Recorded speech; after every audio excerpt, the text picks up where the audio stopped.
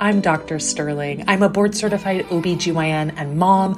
Welcome to the Becoming Moms podcast, where I give you the step-by-step to optimizing your physical and emotional wellness in pregnancy so you can create a nourishing environment for your baby, your family, and yourself.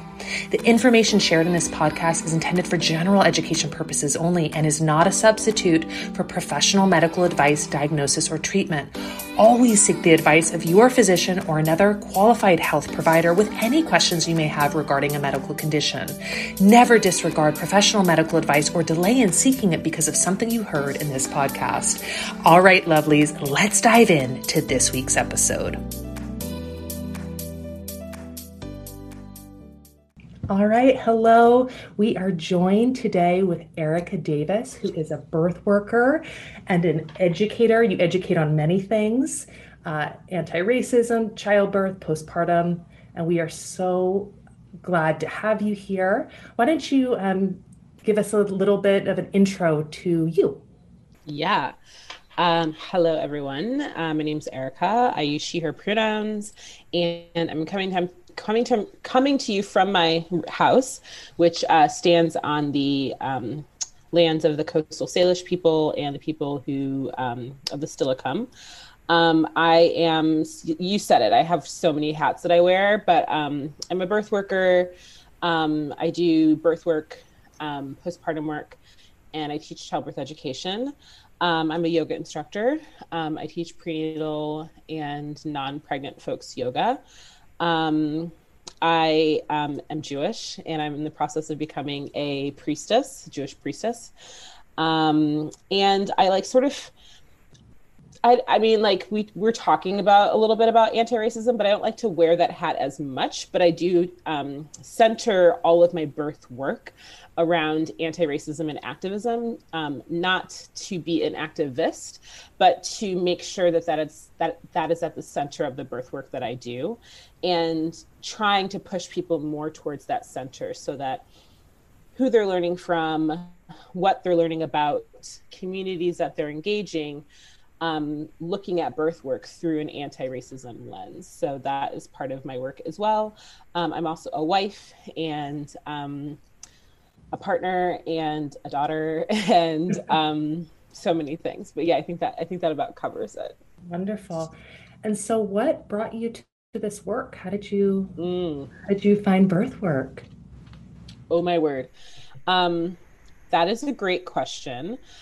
And it's so interesting for me to think about because it was sort of accidental, to be honest with you. I thought I wanted to be a midwife. I thought midwives and doulas were the same. Mm-hmm. I was living in New York State at the time, and nobody quote me on New York State laws. But I knew I didn't want to work in a hospital, right. And I could still do out of hospital birth, but I knew that I didn't want to be responsible for keeping people alive, to be very honest. Like I was like, I can't be responsible for keeping like a birthing person and their baby or babies alive. Like I don't want that responsibility. But I liked this idea of caring for people while they were giving birth. My first lens to this work was just birth. So a friend of mine, her name's Emily Landry. She lives in Tulsa, Oklahoma now, but we both lived in New York together. And she told me about Ancient Song Doula Services, which is a doula service based in Brooklyn that was started by a Black woman, Chanel. And I took Chanel's training. And then I did like maybe 2 births in New York. And then we moved to the Pacific Northwest, and I was working non-birth jobs. And just quit my job one day and decided to do full-time birth work. I don't know why, but I did. I had a very supportive partner. That is why. I have a partner who is incredibly supportive of me quitting my job and doing what I want to do. Yeah. And I mean, birth work is tough because it doesn't necessarily happen 9 to 5, right? Most of the time it doesn't. Oh, no. No, hell no. Hell no. Which was why it was, I mean, when I was living in New York, I wasn't doing very many births. I think I maybe did 6. Mm-hmm. But I was working in nonprofits and I was working in Jewish nonprofits, and it was really flexible.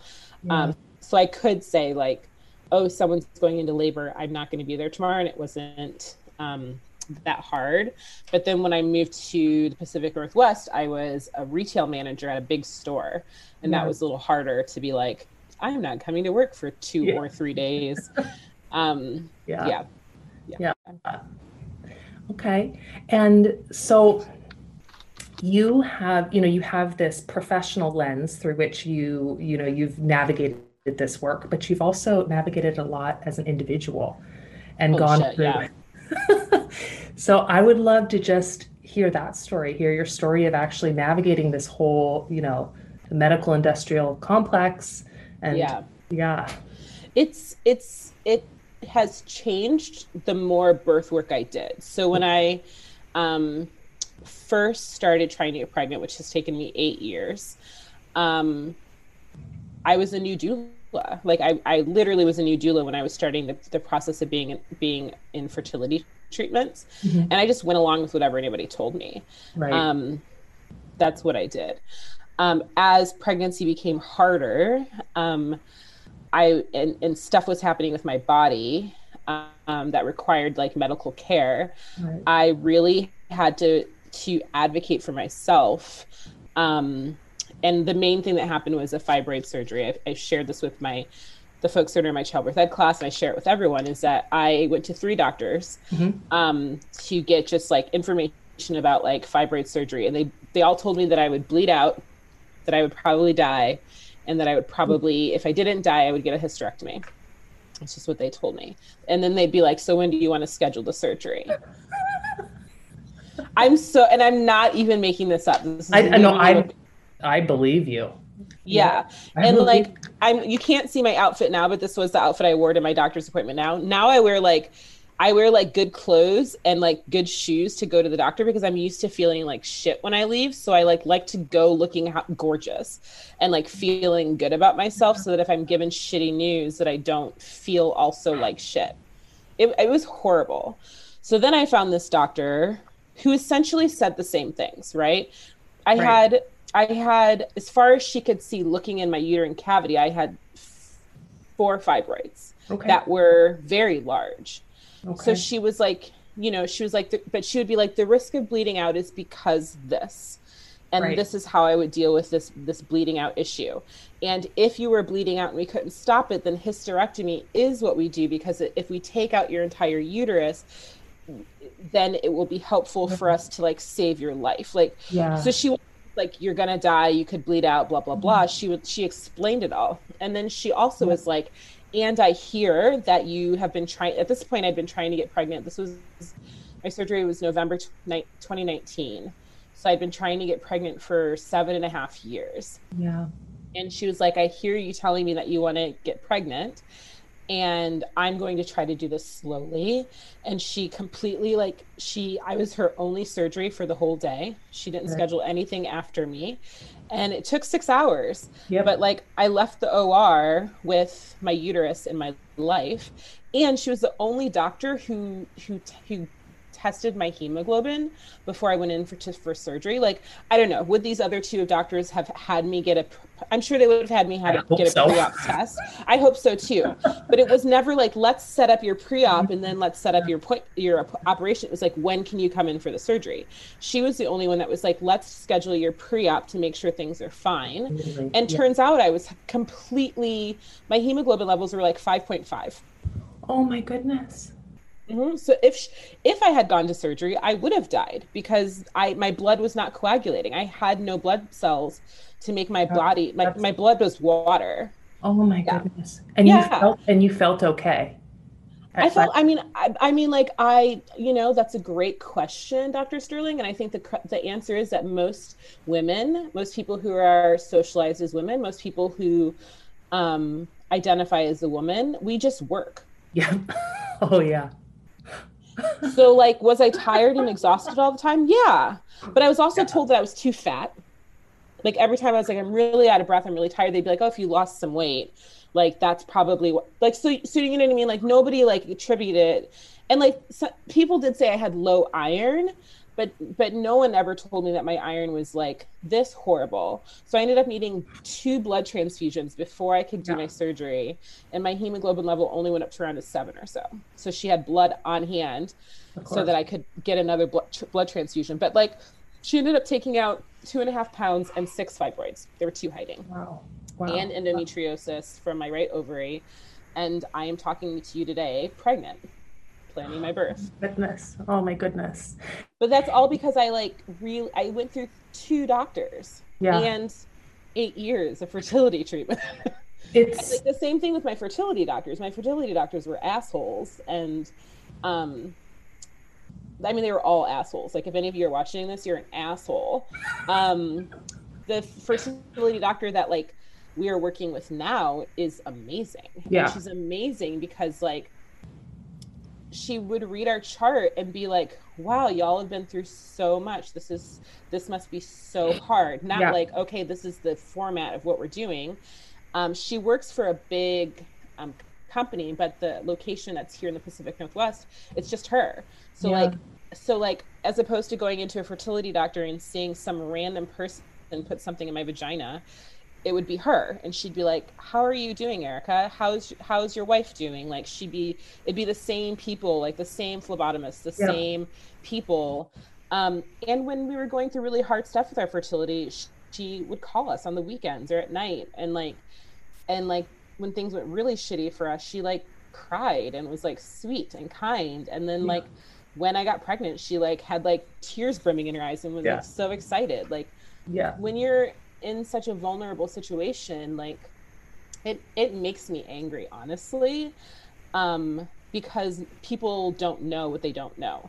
Totally. And like, if you think that your medical provider is there to take care of you, then you trust them. But they're not there to take care of you. No offense to you, you're a medical provider, but like, people, they don't give a shit. They like care about liability. That's what I tell my wife all the time. It's like, they want to make sure you're alive, which is why I'm not a midwife. Not that midwives just want to keep people alive, but like, your priority is like keeping people alive. There is a lot to hold. You know, you've got a lot of different kind of balls in the air with like, so I can definitely see it from both angles, you know? Because I've navigated both sides. What I'm really hearing you say, when I think what's so important for people watching is that there unfortunately sometimes is a lot of shit you have to wade through to find the right provider.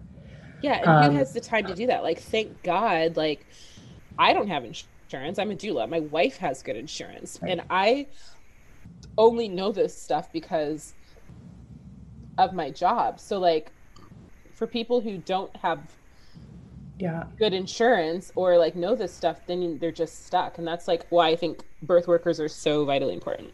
And I think it's the idea too of the relationship between you and your healthcare provider is not just like, it's not like just a robot showing up. Like, health is not just like make the right decision, do the right thing. How traumatizing is it to go in, the actual physical experience of being told you're going to die? Like, that is bad for you. It's not the good. First person was just like, she was this white, skinny, blonde woman, and she said it with a smile. And then she's like, so like, let's get you scheduled. And I was like, and I left the office, and then I like got to my car and I like bawled my eyes out. Like, I didn't cry in front of her, but I was just like, because, you know, it's a job, right? So some people are just acting like it's Tuesday and it's like your life. And it's a, you know, and if you don't have, especially if you don't have a provider who's really in touch with themselves and really in touch with their self-care and their vulnerability, man, they cannot show up in that space for you. So finding a provider who does get teary-eyed and does show their human emotion, like, that is actually a pretty good sign. It's great that you have someone who's going to walk with you. Yeah. How did you figure out how to advocate for yourself? What would you tell someone who's starting this journey? You know, you just had to learn on your own. What is something that you could shed some light on? I would say that when I'm talking to pregnant people in childbirth ed classes specifically, that I ask them if they're able to have conversations with their providers Mhm. and how they feel when they leave their providers, Yeah. if they feel listened to by their providers, if they feel like they can trust their providers, and to sort of like start with that to just like get them thinking about it, to remind folks that they have at any time the ability to change providers Yeah. and going through like what that looks like and how that happens. Um, but it's hard, and it's like not the work that people should have to do Right. when they're seeking medical care is to find someone that's good. But like, and a lot of times like we don't know that we can do that. So right now, like I happen to have a first OB appointment with someone who I'm pretty sure is going to be my OB, but I have two other appointments with two other OBs. Yeah. So, but people don't know that they can do that. Or unfortunately, if you have shitty insurance, you can't Right. do that. Right. Like you have the one person you have to see. So it's hard.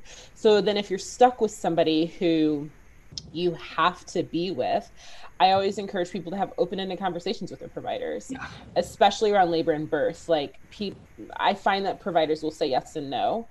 And like I always ask them, I always encourage them and like coach them, and we practice asking questions that will start a dialogue versus Yeah. like give you that will be an easy thing to say yes or no to. um and I think that that is really a good indication of like how you'll be treated when it's really important, if your provider is willing to have like an open and honest conversation with you versus like just saying what they think that they want you to hear. Yeah. Yeah. Yeah. I think that that's really, really excellent advice. And I think that we also sometimes approach physicians and midwives as almost these like not like they're not humans, and like we think that they tell us something and then we have to just like that's what it Mm-hmm. is, as opposed to like a give and a take. And Mm-hmm. also we can say, I'm feeling like my concerns aren't being listened to. Yeah. That's a really good way to assess Yeah. what's someone's really like, right? Like, Yeah. what's their response? Defensive, or are they called to be like, oh my God, I'm Yeah. so sorry? Yeah. And I think like I see it a lot, but we also like as birth workers are encouraging people who, when they are being dismissed, to like have their providers make note of the dismissal. So if you say like, oh, I'm feeling like my period's really heavy, and like they're like, oh, well, that's normal for fibroids. And you're like, well, I'm concerned because like I'm going through 3 pads like an hour. That's fine. So can you just note that it's that you said it was normal that going through 3 pads of blood an hour is normal? Can you just note that in my chart that we had that discussion? And then you'll see like you'll see that little Yeah. switch. I didn't do that. I mean, like that's like when I first started having these conversations, like that was not part of what I did. It's what I do now.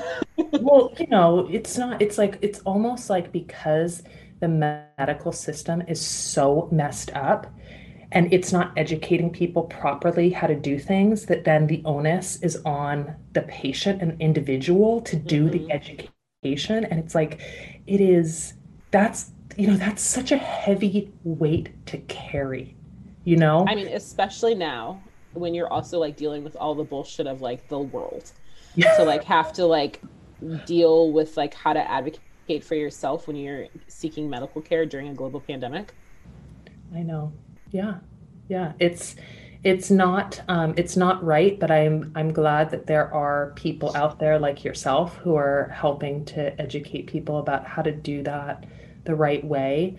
I Yeah. think, the reality is that oftentimes, like if you're a Black person, if you are a person of color, if you can find a provider who is also Black or Indigenous or a person of color, the data is pretty clear Yeah. that you have better outcomes. And it doesn't mean that, a person, if you have like a transracial relationship, it doesn't mean that it's necessarily not going to be good.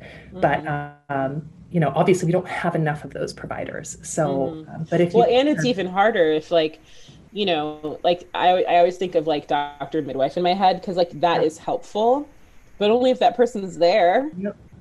Yeah. So like if you have a Black provider in an OB group and there's one Black provider and the rest of them are like non-Black people, like you have to still be able to like be ready because like who knows, it's a toss of the dice if your provider that you love is there. And that's Yeah. across the board, but specifically like as Black birthing people, like yes, you know, finding a provider of color, a provider who you feel comfortable with because they share like some of your identities is helpful, and you have to make sure they're there. Yeah. Yeah. Yeah. You can't make sure they're there. No, no, that's, and more practices are moving to a big group model. Mm-hmm. And then even then, sometimes big groups also have people cover and so you really, even if you think, okay, I've met everyone in the practice and everything, then there'll be a random person who's covering like a Friday night because Yeah, somebody had something. And then, I mean, yeah, it's really tough. It's it's really so tough. hard. Yeah, It is. yeah. Okay, so let's talk a little bit about, obviously we've talked a lot about the weight that people carry and trying to advocate for themselves in this system that is Mm-hmm. not built to really support health, right? It's built to treat disease Mm-hmm. and not to support health. So how do you embrace joy along this journey? Where do you find those pockets? It's so, I think it's necessary and hard. Like I just keep repeating, like COVID is making everything really hard. The state of like race relations in this country is making things especially hard. So I think specifically for marginalized communities, I think everyone needs to celebrate joy, Yeah, yeah, right? We should all have more joy in our life. But I think when I think specifically of marginalized communities, specifically of like Black folks and queer folks, like I think centering joy is so important. So for me, and this is also like I always, when I talk about this stuff in like my classes and my education classes, I will say like we all hold privilege, right? So right. like some of the privilege I hold is that I have a spouse who has a Mhm. job who allows me to have space and time to take breaks. But I realize that that is not a privilege that everybody has an opportunity to have. So for me personally, it's taking breaks, like Okay. really just taking time away from this heavy work. Yeah, And birth work is, you know, it's birth is everything. Birth is like joy and pain and fear and elation and exuberance and deep, deep lows and grief. yeah, Even with a perfectly pregnant, a perfectly healthy baby and a perfectly easy birth, like you yeah, still have that range of emotions. And holding space for people who are experiencing those range of emotions as a birth worker is incredibly hard. Um, so for me it really is about like taking space between the birth, between myself. A few of my colleagues have taught me to like put on my birth face when I go into a birth, and it's not about like being like, oh yeah, I'm tough, but like an acknowledgement of before you go into a birth of like, this is not me, this is not me, this is not me, this is the birth. And then when you leave the birth space, to then like come back to your space so that you can try to create space between those two very different worlds. um Spending time with like my wife is like yeah, what I've been doing a lot of time. Spending time that has nothing to do with birth. I spend a lot of time when the weather is good, when I actually have a garden, like in the garden. yeah. And when I'm not gardening, I feel very disjointed and disconnected. Um, Sleep. I'm a big fan of sleep. Um, it's There's so, some joy there. there's so much joy there. Yeah, um yeah, and just like reconnecting to the things that make me me. Like I am a birth worker, but as I said when I started, I'm so many other things. yeah, And remembering to sort of make the separation between birth work, which is my work, and like Erica, who is just like a woman. yeah, yeah. Navigating her own pregnancy and her own Yeah. stuff, Yeah, all those things. as if it's Yeah. not enough. Pregnancy can be really hard on top of all the physical stuff. There's the emotional impact of not feeling well and not feeling at home in your body for months on end. If you are having a tough time in pregnancy, you are not alone. I have so been there, and I want to help you. Head over to thebestpregnancyclass.com to register for my free class, 4 ways to make your pregnancy easier and healthier. This class is all about taking some of the stress and overwhelm off your plate. Head over to thebestpregnancyclass.com and pick a time to watch the class from the comfort of your own home. You deserve support, Mama. Obviously, all of the discussion about race and intersectionality and gender and all this stuff, it's kind of like, it's definitely like we need to get all this shit out of the closet, right? Put it all out in the open and like, okay, what have we got here? But I'm sure that it gets to the point where it's just like it's being talked about so much that it's like you can't necessarily escape it. Like, and that must, and also everybody's, I'm sure, you do a lot of work in educating people about this and like educating people while also being one of the groups that are being oppressed by this. Yeah. Oh, multiple identities of groups. Yes. I am a woman. I'm a Black woman. I'm a Black Jewish woman. I'm a Black gay Jewish woman. Like that is a lot of oppression. when you look up intersectionality there's a lot in the middle of my Zen. Yeah, there's a lot of overlapping in my thing. Yeah, I mean, I think that's the thing is that I no longer talk about race and racism and anti-racism, unless people are paying me to do it. Totally. Because it's exhausting. It's like incredibly exhausting, the thing that I say to white folks is that the exhaustion that you feel, like the exhaustion that most folks who like to think of themselves as good white folks have been feeling probably since the election of 2016, like that exhaustion is like it's fake exhaustion in my opinion, because it's like fleeting, right? Like you get to feel really, really sad that that person was elected to office. And then you get to feel fine about it in about like a month or when it's summer and like your life really hasn't been impacted by this situation. Right. And then, when there are, continual traumas on the news of like Black people being murdered and stuff, like that can make you feel that little bit of exhaustion again. And you feel like, oh, that's a lot of stuff. And like, I'm doing the things, I'm reading the books, I'm doing the stuff, but then you feel fine again in like a few months and until the next big thing happens. But for people who are experiencing those traumas, racial traumas, like the traumas that trans folks experience, like Black folks experience, women experience, and people who hold those intersectional identities, there's no break from that. Like literally, like there are things I could hide about my identity, and I say this all the time. Like I come out as a gay person all the time because it's important for me to not hide that. I come out as a Jew all of the time because it's important for me not to hide that. But if I wanted to, in this world that presumes that I'm a Christian straight person, I could do that and be safer. But I still walk around in my Black skin. So like people who walk around in Black skin or brown skin don't get the breaks that white people get. So like I'm often amused and then infuriated by people who are like, it's a lot. And I'm like, wow, I'm so sorry. The last 4 years have been a lot for you, because I'm 41 years old. And like my first experience of racism was before I have a memory. Like it was my mom's memory of like me touching something in the neighbor's house and then dragging me home by my clothes. And then my mom watching the woman bleaching her house because I touched it.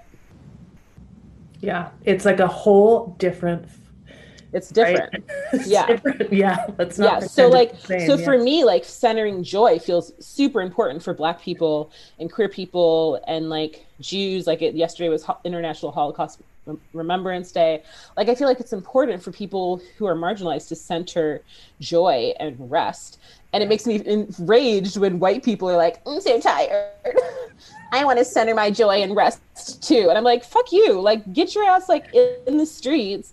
Yeah. And like, you know, like, Yeah. like, and yes, nervous system regulation is important for all of us. But the minute you let up as a white person, you have the opportunity to slide back into your life. Oh, and yeah. like, and And there's not no just sliding back and for not people just who are into your marginalized. life, but into your inherent, like, I don't want to, freak anybody out here, but your inherent racism, Oh, yeah. because, and I think that that's the thing that's so frustrating, for a lot of people. Is this idea that, we have this definition. A lot of white people hold this definition of a racist as this like egregious, like Ku Klux Klan, like egregious human being. And so they Yeah. say, I'm not that. I'm not racist. I'm I not don't do racist. that. I don't do don't that. do that. And that's the thing is it's like, okay, that's not what a racist looks like, right? I mean, Yeah. yes, it is, but like there's this whole spectrum of Yeah. racism, and really like, what my husband's Jewish, and we have a Jewish family. I was not born a Jew, but have become part of the family. And for him, it's like, the Nazi, like the people who are like neo-Nazis, like wear that tattoos, super, super upsetting. But it's also just that, like what people call microaggressions, like the Oh, yeah. little stuff. Yeah. And the word micro is so minimizing Yeah. because it seems like some of those microaggressions are really the most like the ones that wear on you the most. Yeah. Talk to me about Yeah. that. Talk to me. I Yeah. mean, well, yeah, because like, yeah, sure, if someone like calls you like a slur, like that hurts. And that like but like if you spend your whole life being told like you don't sound like a black person or like you talk white as a compliment, Yeah. like Just like it's like it's like this teeny um it's like coronavirus, right? Like it's like everywhere, yeah. and it's small, and it like, but if in it like maybe you get a little bit. Coronavirus is not a good one. I'm not a medical person, but you know what I mean. Yeah. It's like a hangnail or like a Yeah. paper cut that like you get it and it doesn't hurt so bad, but then you cut an onion and you get onion juice in it, and then you cut a lemon, you get lemon juice in it, and then you like tear it. Like it's just like it just feels small, but if it keeps piling up, it's really exhausting. Like like my wife is like the only white person I really tolerate. Very seriously, Yeah. because it's exhausting. And like, like I have a lot of people who are my friends who are white, and really George Floyd's death put a huge line in the sand for me of the tolerance of white people that I will tolerate. Yeah. Very, very honestly. Because I saw very clearly white people who didn't give a fuck, white people who pretended like they gave a fuck, and white people who gave a fuck on social media, but to my face were horrible, fucking offensive, dangerous people. And I had like, it was so intense that like the women in my like Jewish circle like were really giving me space, because I was just like, I don't want to talk about shit.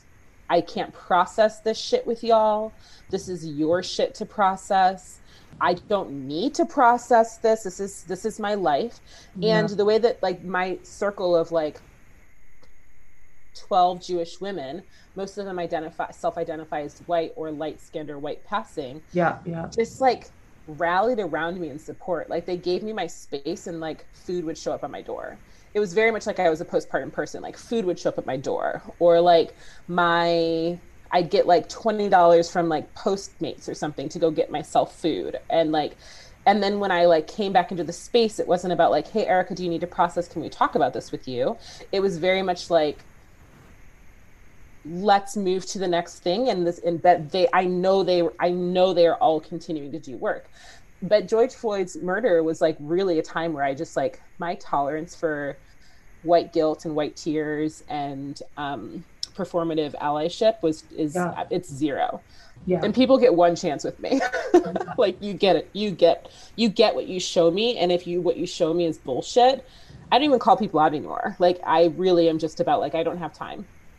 And for you in my life, because like the way that you are is dangerous for me. The way that you present in the world is dangerous for me to send my people to you as birth workers. So like hella birth workers were like cleared away from me because I was just like, there's no way I'm sending a queer person to you because you said this fucked up microaggression about Black people. If you're saying this fucked up shit about Black people, how am I going to send a non-binary pregnant person to you? Like, I won't do that. And they're saying it to your face too, right? Which is like, you're saying it to my face. And making excuses. Like, these people were making hella excuses. The excuses that these people were coming up with for like their inaction or their actions that were fucked up, I was just like, wow. Wow. Yeah. I mean, I think that what you're telling me right now is really that for your like well-being, emotional, physical well-being, yes. Boundaries. They're very firm. Yeah. Mm-hmm. Yeah. Because there is too much going on in the world. Like this all also happened during a global pandemic. Yeah. While I was like healing from a myomectomy, while my wife was going through IVF, like it really made it very clear for me that like my boundaries are very firm and it is not for you, it's for me. Right. And my wife and my family and like my the people who are in my life right now are very selective people because I trust them. And like, you know, a lot of people who aren't in my life right now, like really also helped to demonstrate that they weren't really my friends or colleagues that cared about me. And it's been so much fucking better. Well, it's people been are so much better. People are energy, and we have limited energy. And it seems like, you know, I'm sure the calls right now for unity, I mean, I'm sure the calls for unity right now make me want to like actually scream and like throw things across the room because it's like, no. Like when you take a stand against a bunch of different types of people, and then it's like, no, you can unify, but you have to come over here. You got to come over here. You've got to change and come over here. And then we can unify. But this idea that any of us should compromise on human rights, on the fact that people deserve to feel safe. Like, no. So I love what you said about the boundaries being, it's not about that person. It's not even necessarily about like, the way I think about boundaries, it's like, don't focus. And I think this is probably true of a lot of people who identify as female. We are taught to have porous boundaries. And that's what makes us good, is that we have these porous boundaries. And if we focus on the negative of like, oh, I have to keep that person out, then it makes it much harder for us. But when we center the fact that, no, I have to protect this is what I'm protecting. It's not about like that. It's about this.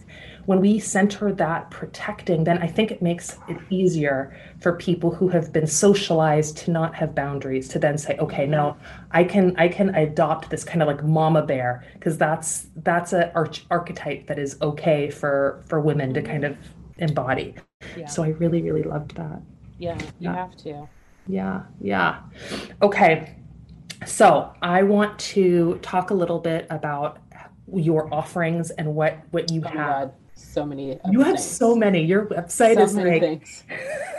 I'm debating about taking the birth stuff off of my website right now, but to be very honest with you, I don't understand how to do that. Like, I don't want to lose it. Like, I just don't want it on the website. Like, so I'm like, do I copy and paste it? Like, I don't understand like how to take it away without losing it. So again, a very deliberate choice for me in teaching pregnant folks was to, in 2021, I'm just teaching BIPOC and queer people. There are a million classes for a million white ladies million. and a million white people and a Yeah. million straight people to take out there, but there's Yeah. such a limited amount of classes that are like spaces for BIPOC folks and queer folks. So Yeah. every other month, starting in February through June, depending on when what's going on with this baby, I'm teaching childbirth education. The classes are virtual. Cool. We do it 3 days. So we do Friday night, Saturday, Sunday. And that is available for people who are single or having a baby alone, for people who are having a baby with a partner, people who are in non-monogamous poly relationships. There's pricing structures for all of that. Cool. I also teach mindfulness and prenatal yoga to BIPOC folks. And it's been, the mindfulness class has been really awesome. It's just been like brown people who are giving birth. We spend like a lot of time just talking about what it is to be a brown person giving birth during COVID. And like these folks, everybody who's been in the class so far identifies women, so I will use women until I talk about something else.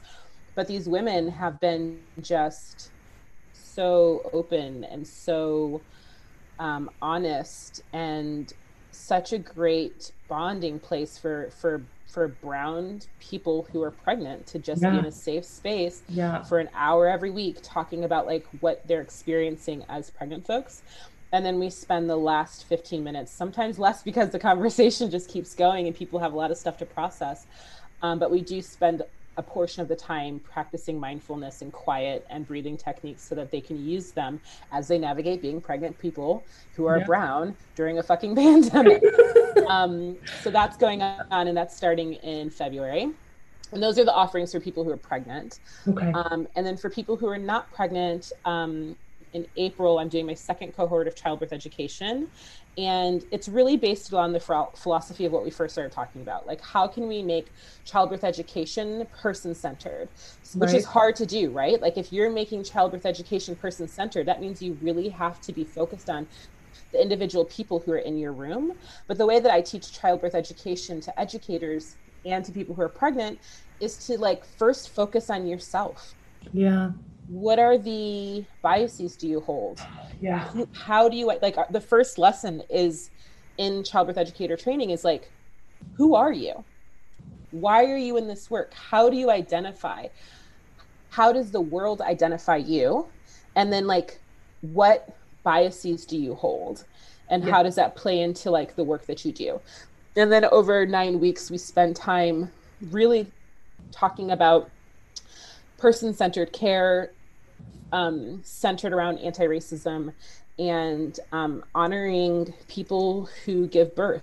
Yeah. All people who give birth. So I have a trans person because again, my privilege is that I am a cis person in a world that is dominated by cisness. Yeah. So I don't know what the fuck it's like to give birth as a non-binary person or a trans person. So it makes no sense for me to teach that.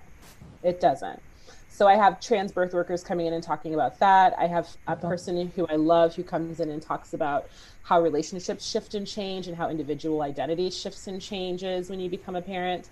So I'm really excited about that. That is starting in April. There are already 70 people registered for that. And I think I'm capping it around 150. The registration is $600 and people can pay in installments in whatever they want. And then the final thing that I'm doing is postpartum doula training. This one is pre-recorded because I will be very pregnant when it's time to start it. So it's pre-recorded and self-paced, and again, focused on the whole body pregnancy model that is really person-centered and really about the self-reflection of the individual birth worker as they go into this work, but really focused on postpartum. So how we prepare people prenatally for postpartum. Logistically, like meal trains, food, nutrition, but also spiritually, because like there is a spiritual shift that happens when people give birth, whether they give birth to a living child, whether they have an abortion, whether they have a miscarriage. When you go through the process of being pregnant and not pregnant, there is something that changes in you, and it's really important that we center people as they go through this experience. And then for folks who come home with babies, how they identify in the world is completely different, and like how the place that they take in the world as a parent is completely different, and like trying to figure out how we bring more ritual and ceremony into the process of becoming a parent. I think preparing for food and stuff like that's easy. People have that on their radar, but we don't really tend to the human being that shifts when they become a parent. So that's what the postpartum doula training is about. And I think that's all the things. Oh, and I have a Patreon. So the Patreon is like how you can pay me to do anti-racism work. Yeah. So I spent a lot of time in the Jewish world talking about racism and anti-Black racism in the Jewish community. And I stopped doing that. And then I started talking a little bit about racism in the birth world. Mm-hmm. And then I was like, I'm going to do a Patreon because it's emotionally hard for me to do this work all the time. So yeah, there's 3 Patreon tiers for anti-racism work, 3 Patreon tiers for folks who are wanting to do birth work. And it allows me to give scholarships to people to take my classes. Like, it's so nice to be able to, like, you know, I sent out 20 emails this week to people being like, you don't have to pay for your class because my Patreons helped you pay for it. So Patreon is a really nice way to like step into like anti-racism work around birth work and in general, while also helping me to like provide scholarships to Black and brown and queer people who want to take my classes, whether they're educators or pregnant folks. Like, my goal is to not say no to people who are marginalized, and like my Patreons help me do that. That's incredible. Well, we are going to link to all of this below, to all of your incredible offerings. I hope you enjoyed this episode of Becoming Moms. If you are looking for more support from me during your pregnancy journey, head over to sterlingparents.com to learn more about our membership. The Sterling Parents membership now comes with a private Instagram account where members can send me direct messages 24 hours a day, 7 days a week. Pregnancy is hard. You deserve support. Head over to sterlingparents.com to get the best support available for your pregnancy.